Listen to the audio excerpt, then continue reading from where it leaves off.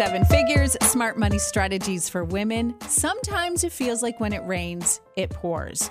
What you need to do the next time you are starting to feel overwhelmed, you're starting to feel like you're at your breaking point. Angie Hundley is here. She grew up in the foster care system.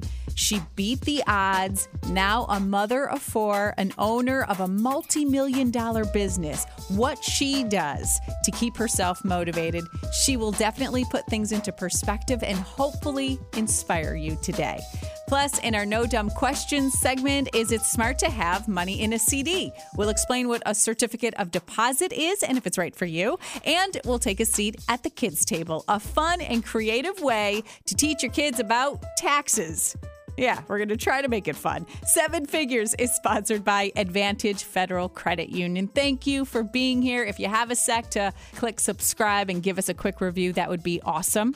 Before we get to Angie, let's start the show with No Dumb Questions.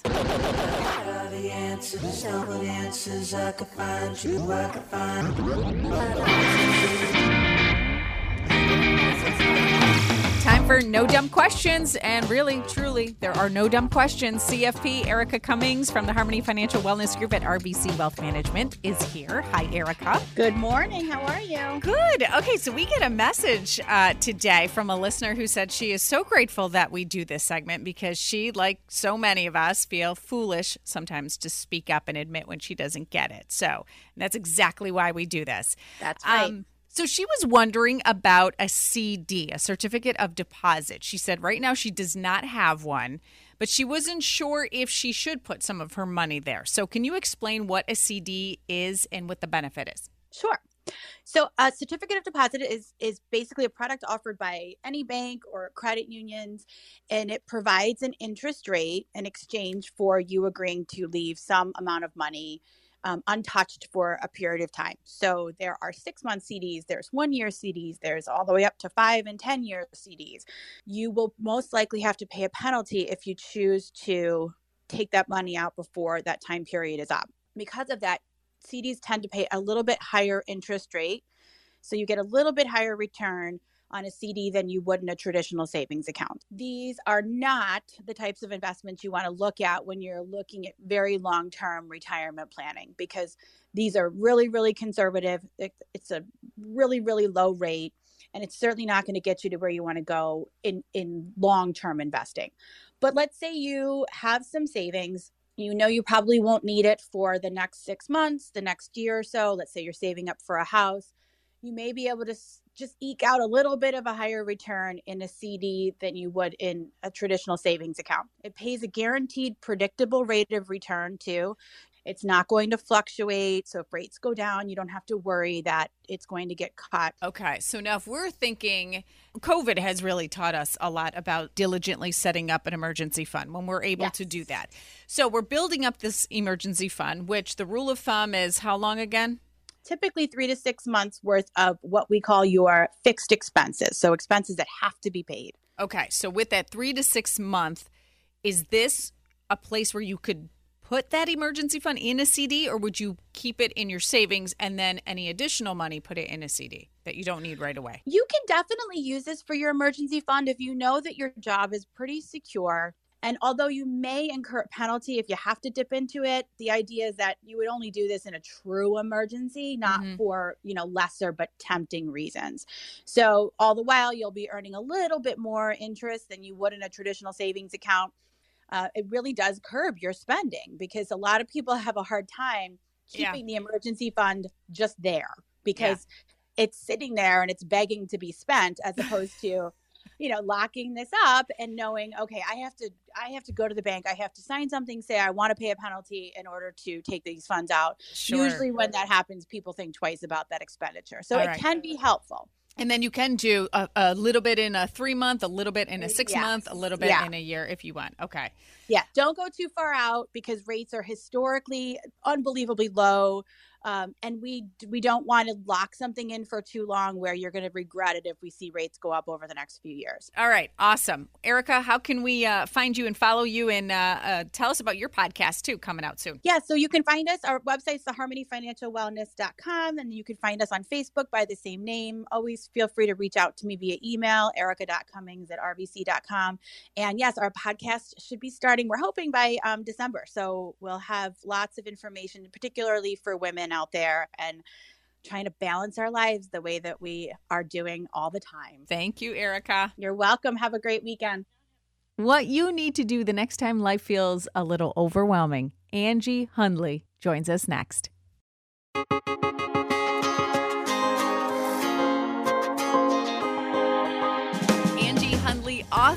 New author of A Recipe for Bad Lemons, Ingredients for Success from Life's Sour Moments. Your first book, how does it feel? It hasn't even hit me yet that I'm an author. That's so cool. I got my first copy today in the mail and I'm like stoked. And yeah, so I opened up the front cover and I had tears and chills and I was like, oh my God, it's real. Yeah, that must be amazing. I just posted it on my Instagram and my Facebook page. So, well, now looking through your Instagram and your Facebook, you have such a beautiful, happy life surrounded by so much love. What's the response you get when you tell people you grew up in the foster care system? Well, first of all, just you saying that to me gave me chills. Because you're right. It's so gratifying, the respect that I'm given right now and the support. So yeah, it's been overwhelming the last couple of days.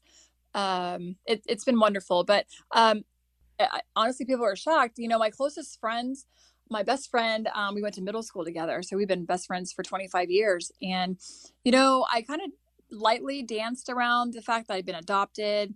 I have to be honest, when we were in middle school, I actually lied about my situation because I was so embarrassed about it. But as we got older, I shared more details of it. And then, you know, I have another best friend from high school. And so a lot of my friends, like, they kind of knew I was adopted, but never knew the situation surrounding it. Certainly never knew I was in foster care until recently.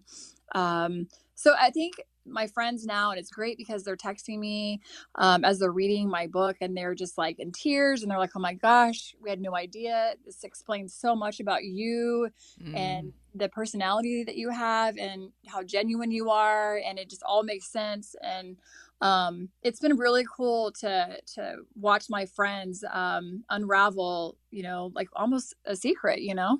Yeah. So yeah, it's been really cool. Now, I cautiously ask this question because I don't want to force you to open up more than you want. But what was it like for you?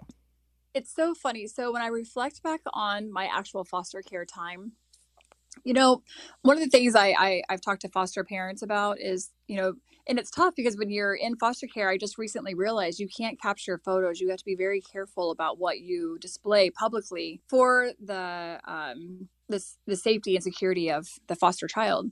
But there's an 18-month gap of my life where I don't have photos.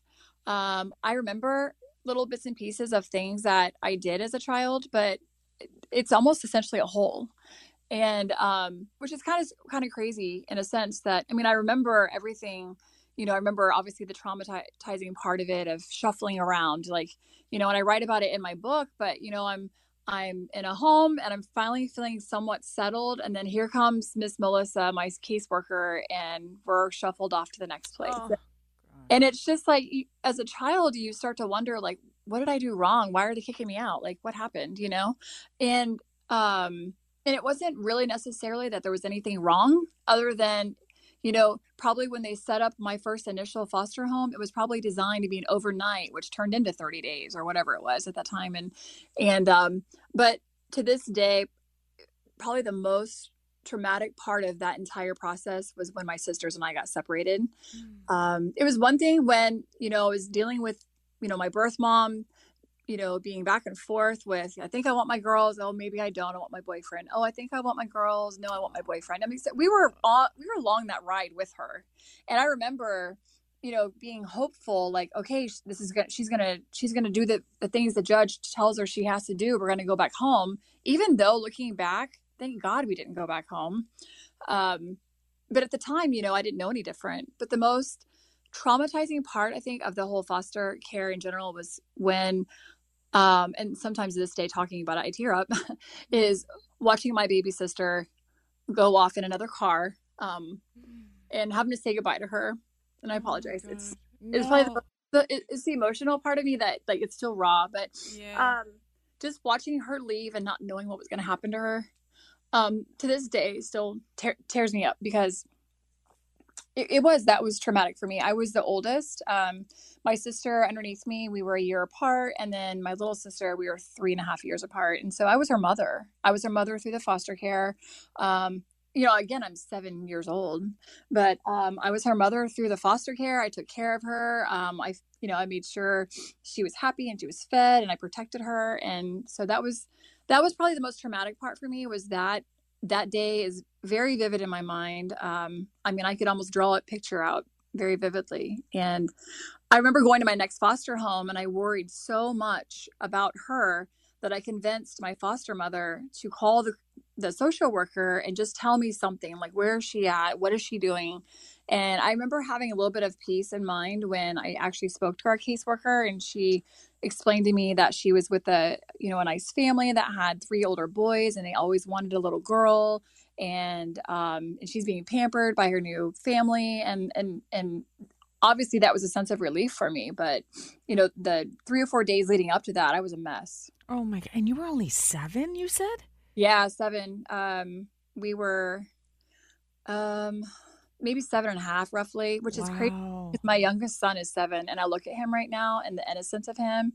I mean, obviously I've seen it through all my children, but right now it's especially. Yeah. So I look at my little guy right now, and I'm like, just the innocence that I'm like, oh my God, just having conversations with him, and just knowing how mature and how grown up I had to be in that moment. And I look at him and I just want to keep his innocence. I don't want to ever take that from him. And I can't imagine, like I said, it's in bits and pieces, but it's really fresh when I look at him and I put it all into perspective. Yeah. Now, do you know where your sisters are now? I do. One's about an hour away, and one is about 15 minutes away. I have coffee and link up with my younger sister, who's an hour away, and then my middle sister. We're kind of estranged, and even though she's close by, unfortunately, we don't really have a relationship. I still love her, and I wish her all the best. Yeah. I think growing up, we just kind of went our separate ways, and I get to talk to my nephews, her boys, but I respect her decision and where she's at with her life, and it's just how it's unfolded. But yeah. What made you say, all right, fine, I'm opening up, I'm coming clean about all of this? Because this is just recently pretty much that you said, all right, I'm going to tell you about my life. Yeah. I mean, this has been a culmination of like 5 years roughly. As I've said in a couple of other interviews and even my launch, I went and met with a social worker for coffee, because initially I thought, you know what, maybe I can volunteer. I know for me, and even though I tell everybody, oh, you should be a foster parent, I know it's not the right choice for me, because I would be too attached, and I would struggle with not being able to fix something. But I went to this coffee, and I brought my adoption book, and her and I visited, and when I pulled my book out, her face was priceless, because she was like, my God, these are the same forms today. We're still writing the same things. And my book's 30 years old. Oh, geez. And it just floored me. And we talked about where I was at in life, as a business owner, and just everything leading up to that. And she said, you're such a minority, because the success rate for foster children is less than 5%. You know that, right? And I was just like, what? I never knew. I never even thought about it, never even considered it. I guess it just never really resonated with me until she said that. And it was crazy, because I left that meeting and that's all I could think about. In fact, I think I stayed awake that entire night. Like, this is crazy. And then I looked at my own situation with my sisters, and I was the only one that graduated high school, and they eventually went and got their GEDs, but they fell into that statistical rate. And then I went on to college too. I mean, and I talk about it in my book, I had a little bit of a setback. but my goal was to finish. I'm like, I have to finish. I have to cycle out. I have to, like, I'm going to do this. And I mean, it was tough, but yeah, it's crazy when I think about that rate. And I just thought about it nonstop. And then I was like, you know what? My kids need to know this. They need to know, like, how, like, I don't know, just how lucky they are that they have a mom that went this path and not a different path. I could have been in prostitution. I could have been on the streets. I could have been in drugs, all of the statistical rates. I could be in prison for being stupid, because I could have been angry and resentful. And so I really opened up with my children about it. And then I made an outline about just reflecting over my life in general, like all the different scenarios I had faced and how I overcame them. And it finally hit me in that moment. I'm like, wow, I have a gift. I have a gift of a positive mindset, and wow, I'm lucky. I'm fortunate. Like, why did God choose me to have that? What, it just overwhelmed me. But I started writing at that point. And then, we were making some business changes, and then, things just got busy. At that time, I think I had a 2-year-old. So I kind of put it on the back burner. This past winter, I was like, you know what? I've got to make this a priority and get this done. And I'm just going to do this. I'm going to go live with it. I'm going to share it with the world. And I'm not just going to offer this as a gift to my children, but I'm going to offer this as a gift to whoever may need it for any sort of inspiration. Yeah. And there's a lot of people, especially right now, who are dealing with some pretty heavy stuff, right? Absolutely. It feels now, listening to your story, our heavy stuff is just having, the COVID funk, where we're a mess and we can't get organized. Now we hear your story, we're like, oh, wait a minute, maybe we don't have it as bad. But for the people who are listening right now who feel like, oh my gosh, I'm drowning in stress and I don't know how to get out of bed, what is it that you did? What is it that you continue to do that just gets you going, get your day started? I think for me, I have my days, and my closest friends will know because I call it my funk. But and we all have them. We're all human. And I think for me, I will kind of be in a funk for maybe 24 to 48 hours. And then it will hit me like, Angie, you're in a funk. And then I'll sit and think about it. Like, what is bothering me? What's on my mind? And sometimes I might even journal. What is making me feel this way? And then I just kind of work through the process. Okay, you know what? I got a lot of stress at work. You know what? I realize I haven't really slept very much the last couple of days. And so then once I can sit down and acknowledge what has got my mind so off tilt, then it's just a matter of fixing it. And you can't fix what you can't acknowledge. So you just have to, I think people having more self-awareness in the things that make them feel the way they feel. Because at the end of the day, there's something that's creating that feeling for you, but it's just a matter of feeling or understanding what it is that's making you feel that way. And then once you understand where the feelings are, where you're off, then it's just a matter of tackling it. And then once you tackle it, then you can cycle out and move on. Now, for the people who, and I'm sure you felt this, I don't know if someone verbally said this to you during, your childhood, but the people who constantly hear the message of you're not good enough, or you're not worth it, or watch your back, or those messages where if they're intended maliciously, maybe not, probably not, but you feel like you're the victim. How did you get out of that mindset? You have this natural positive mindset. How can we get there? Well, going through the foster care system, and then once my mother ultimately decided to let the state take us, I hit rock bottom. I put in my memoir, I have a copy of my psych eval where I say I'm suicidal. And I remember feeling like I had nothing to live for. And I don't really know what that redefining moment was for me at such a young age, but somehow I convinced myself that, you know what, maybe our mom did this to give us a better life. The reality of it is that's not the case at all. But somehow I mentally convinced myself that, you know what, she wants us to have a better life. She wants us to have a better life. And I just kept convincing myself of that. And then I reached the point where I'm like, how can you be upset with somebody that wants better for you? Even though that's what it wasn't the case at all. And I can't say what triggered those thoughts or where I came up with that. But that's what got me through. And I have to be honest with you, as I've talked to other survivors. And I always want to emphasize the fact that we are survivors, because we are. Like, we're still living, we're breathing.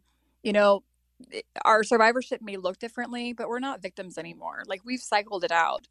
But when I've talked to other survivors, it's funny how the main point that comes up is something at some point triggered that we have value. And I think once you recognize where that value is, that empowers you. And so for me, I guess in that moment, maybe convincing myself that, you know what, I'm so valuable. My mom cares so much about me and my sisters that she's doing this wonderful thing for us, you know? And I think that is probably where my mind shifted to where maybe I was able to cycle, you know, through again, 8, 9 years old. But over the course of my, it's crazy. I know. That is amazing, because now, you know, the people who lost a job, they're just thinking, darn it, you know, I'm so mad at blank, whatever the situation is. For you to twist that and be like, oh, I thank my company for letting me go because a new opportunity is just down the road. I mean, that's tough. It sounds like that's the way we got to tweak our mind. That's fascinating. It really is. Yeah. And the crazy part about it is that, so it really all does come down to the power of the mind and perception. You know, you can see it in a context, but you can also see it in another context. And if you keep seeing it in the more positive context, eventually your mind will believe that. And, you know, and I talk about a car wreck I had where there was a fatality involved. You know, I had, long story short, this lady was standing in the middle of the highway in the middle of the night and came through my car and it killed her. And I write about that in my book as well. But I ended up going through some trauma therapy for obvious reasons. And I remember the therapist telling me, you know, like I couldn't even drive by that spot. First, I couldn't drive at all, but I couldn't drive by that spot in particular for the longest time. It gave me anxiety. I can't even express what it felt. But I remember her telling me, you know, you're just gonna have to drive by there and just drive by there, and then you're going to keep driving by there and keep driving by there. And eventually you're going to keep driving by this spot and you're not even going to know you're driving by it. And that's so true. Sometimes in our minds, we create our own anxiety by just thinking about the worst case scenario instead of thinking about what it can be. And, you know, I think about that, you know, with the job loss, as you mentioned, so often in life, many people look at who wronged them or what they didn't get, but they fail to recognize what they do have. And I think maybe living out of a trash bag for 18 months, you know, helped me understand and appreciate the value of things so much differently. But I think I have my moments of my funk, as I say, but I think for the most part, you know, I stop and I just have to sit and look around me like, hey, I've got healthy children. I've got a beautiful home. You know, I have a career that I've worked for. I have, you know, amazing friendships.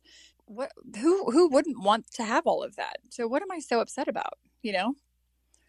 Yeah, that's so inspiring. I think now when we get in our funk, we're going to be thinking about Angie. We're going to be thinking about you. Seriously. Well, that's what I want. I want that. That's my goal is to help other people see, you know, where your mind can go. I mean, you can go down this path and it can keep going down a path, or you can stop it, think about it, and redirect your mindset to a different spot, and you can change everything. But it's all in a choice. Yeah. Now, we often try to give people smart money strategies, and I don't know if you have one in particular that you want to share, or maybe it's a success strategy for you. Well, I mean, I tell everybody it's never too young to start saving. Sometimes it's easier than other times. But I think the biggest financial success in terms of business is understanding cash flow. And it really applies to personal life too. And often people focus so much on due dates and when things are due, but they fail to recognize how to balance it all out. Like, when's your money coming in?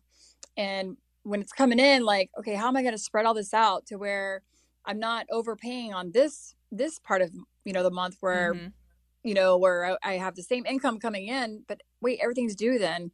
So maybe not pay attention to due dates, but pay attention to when it's convenient for you based off of what's coming in and balancing it with what's going out. Ah, yeah. And I tell my daughter that too. Like I'm an old school.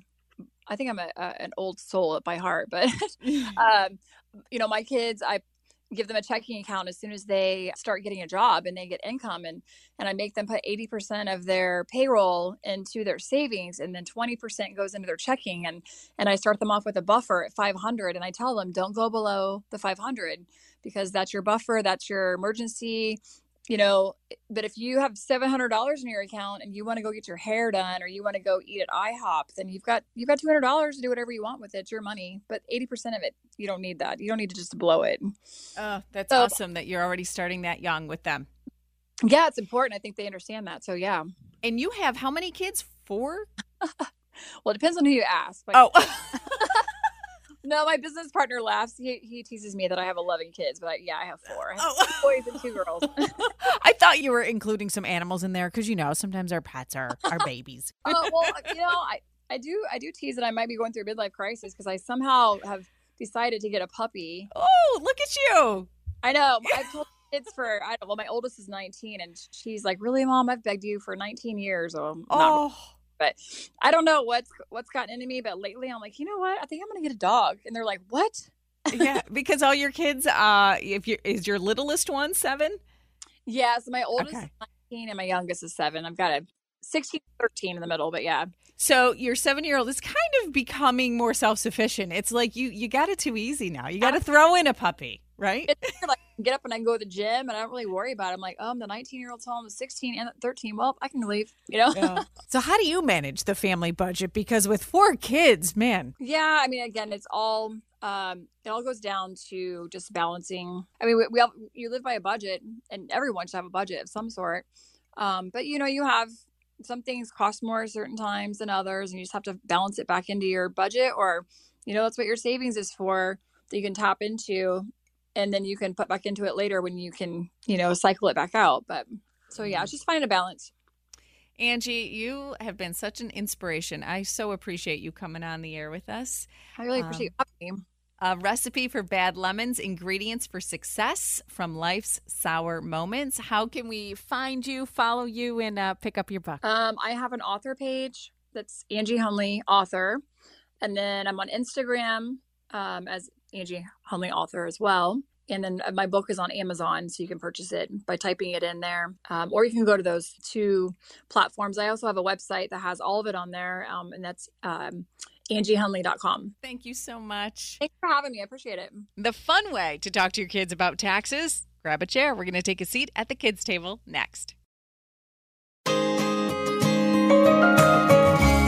Time to take a seat at the kids' table. Founder of Money Savvy Generation, Susan Beacham, is here to make taxes fun. I didn't know about that promise, but okay. All right, well, we're going to try. Let's first get to the kids. We asked the kids what they think taxes are. Do you know what taxes are? No. No, you don't hear Mom complaining about taxes? No. Well, you don't complain enough then, Nicole, because I do. What are taxes? Taxes are something that is called money that you use to spend money for your house so you can have everything you need. I know what taxes are. They're like special kind of bills that you need to pay to raise your house, and so you can keep your house and your pool and your shed. When you pay taxes, who does the money go to? A special tax guy. How about taxes? Do you know what taxes are? Like tickets to for someone to give you a drive to somewhere. So cute. I think she was thinking about a taxi driver. Yeah. I love it. I admire these kids. They always take a shot at it.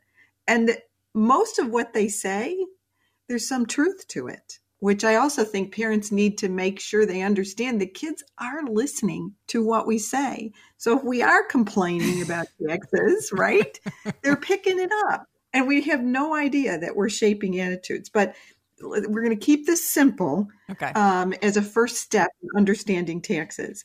So taxes are money that we pay for shared resources. So let's take a look at the 3 different kinds of taxes there are. Taxes based on what you earn, those are called income taxes. And people that earn more generally pay more in tax. Then there's taxes on what you spend. Those are called sales taxes. And people who spend more pay more. And then there's taxes on what you own, property taxes. And people who live in more expensive houses pay more than people who live in less expensive houses. All right.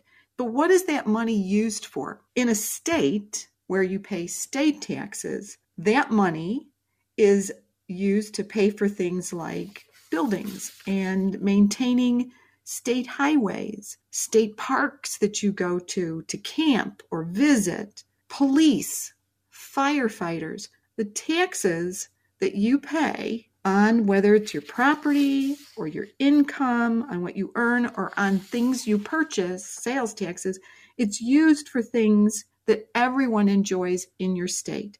Then there's also something called a federal government tax. Now, these taxes also pay for things we all share, like our military. Maybe you've gone to national parks like Yellowstone or the Grand Canyon or the Smoky Mountains. As much as taxes get a bad rap sometimes and people go, I don't want to pay those taxes, what we don't stop and realize is how much on a daily basis we benefit from those shared resources. So my thought is this: next time you're out and about, play a game. Have them yell out taxes every time they see something that they think taxes support. So you get in the car, you start to drive, you get on the highway or the expressway, taxes. You're right.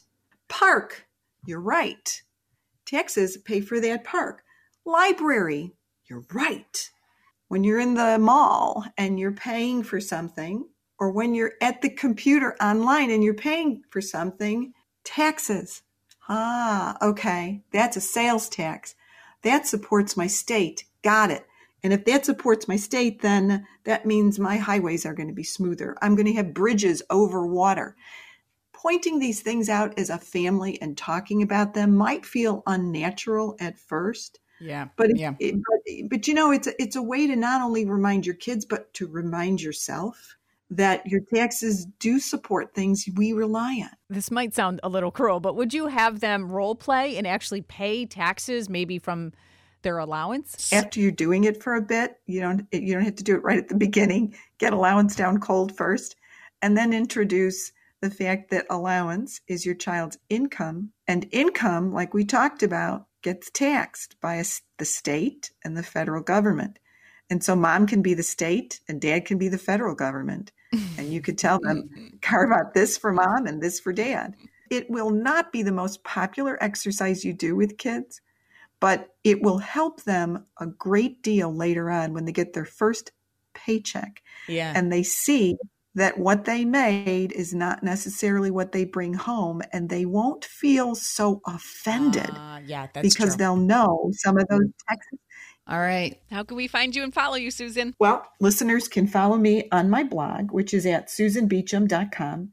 And they can also find Money Savvy Generation's award-winning products and some free resources at moneysavvy.com. All right, that wraps it up. So much good stuff. Let me know if there's a topic you want us to answer in No Dumb Questions, if there's ever a guest you want me to try to get on the show, or if you need help talking to the kids about money. This podcast is for you. Before we leave, today's Money Victory shout out goes to Jennifer Roberts.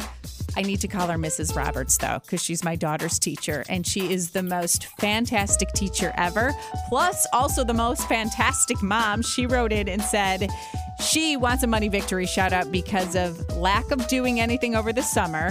She was able to put money in savings and pay cash for both kids' tuition. Incredible, right? Cheers to you, Mrs. Roberts, and each and every single one of you who is proud to say that you're on your way to being financially confident. Talk to you next week. Thanks for listening to the Seven Figures Podcast. Click subscribe so you don't miss an episode. Seven Figures is sponsored by Advantage Federal Credit Union.